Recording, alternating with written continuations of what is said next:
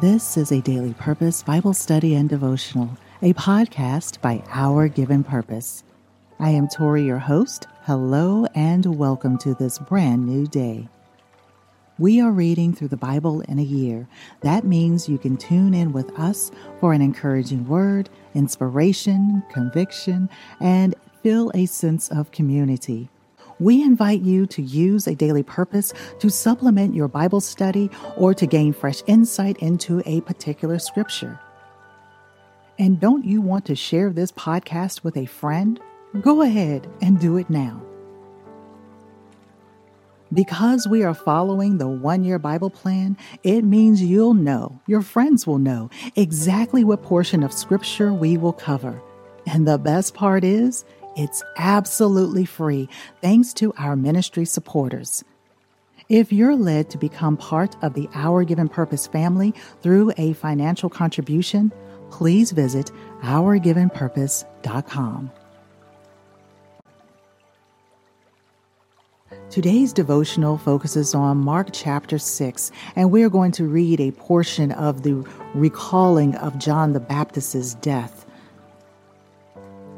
While I was reading today, I could not help but notice all the parallels and similarities of how Jesus, when he was tempted in the wilderness, and even the Garden of Eden story, how they all seem to culminate in these few passages. I challenge you to read these passages a little closer and ask God to help you through the Holy Spirit connect the Old and the New Testament, and ask God to give you the discernment to tell whether or not you are acting as a Herodias, and ask the Holy Spirit to remove anything that may be displeasing to your spirit within, the indwelling Holy Spirit that you have. While we are in these first 100 days of reading the Word of God, this is a time of self-reflection and evaluation and desiring to become more like Jesus. And we can do that as we continue to read His Word, pray, seek forgiveness, repent, and also forgive others. Please turn with me to Mark chapter 6 and let's read verses 14 through 29. King Herod heard about this, for Jesus' name and reputation had become well known. People were saying, John the Baptist has been raised from the dead, and that is why these miraculous powers are at work in him. But others were saying, he is Elijah. And others were saying, it is a prophet like one of the prophets of old.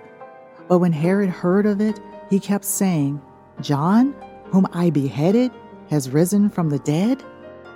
For Herod himself had sent guards and had John arrested and shackled in prison because of Herodias, the wife of his half-brother Philip, because he, Herod, had married her. For John had been saying to Herod, it's not lawful under Mosaic law for you to have your brother's wife. Herodias had a grudge against John and wanted to kill him, but she could not, because Herod feared John, knowing that he was a righteous and holy man, and he continually kept him safe. When he heard John speak, he was very perplexed, but he enjoyed listening to him. But an opportune time finally came for Herodias. Herod, on his birthday, gave a banquet for his officials and military commanders and the leading men of Galilee. Now Salome, the daughter of Herodias, came in and danced for the men. She pleased and beguiled Herod and his dinner guests. And the king said to the girl, ask me for whatever you want, and I will give it to you. And he swore to her, whatever you ask me, I will give it to you, up to half of my kingdom. She went out and said to her mother, what shall I ask for? And Herodias replied, the head of John the Baptist. And she rushed back to the king and asked, saying, I want you to give me right now the head of John the Baptist on a platter. The king was deeply grieved, but because of his oaths and his dinner guests, who might have regarded him as weak, he was unwilling to break his word and refuse her. So the king immediately sent for an executioner and commanded him to bring back John's head. And he went and had John beheaded in prison. And he brought back his head on a platter and gave it to the girl, and the girl gave it to her mother. When his disciples heard about this, they came and took away John's body and laid it in a tomb. Lord, we thank you for the reading of your word. That was Mark chapter 6, verses 14 through 29. Dear listener, let's prepare our hearts to hear what contributing writer Irvine St. Fellouse received from today's assigned passages.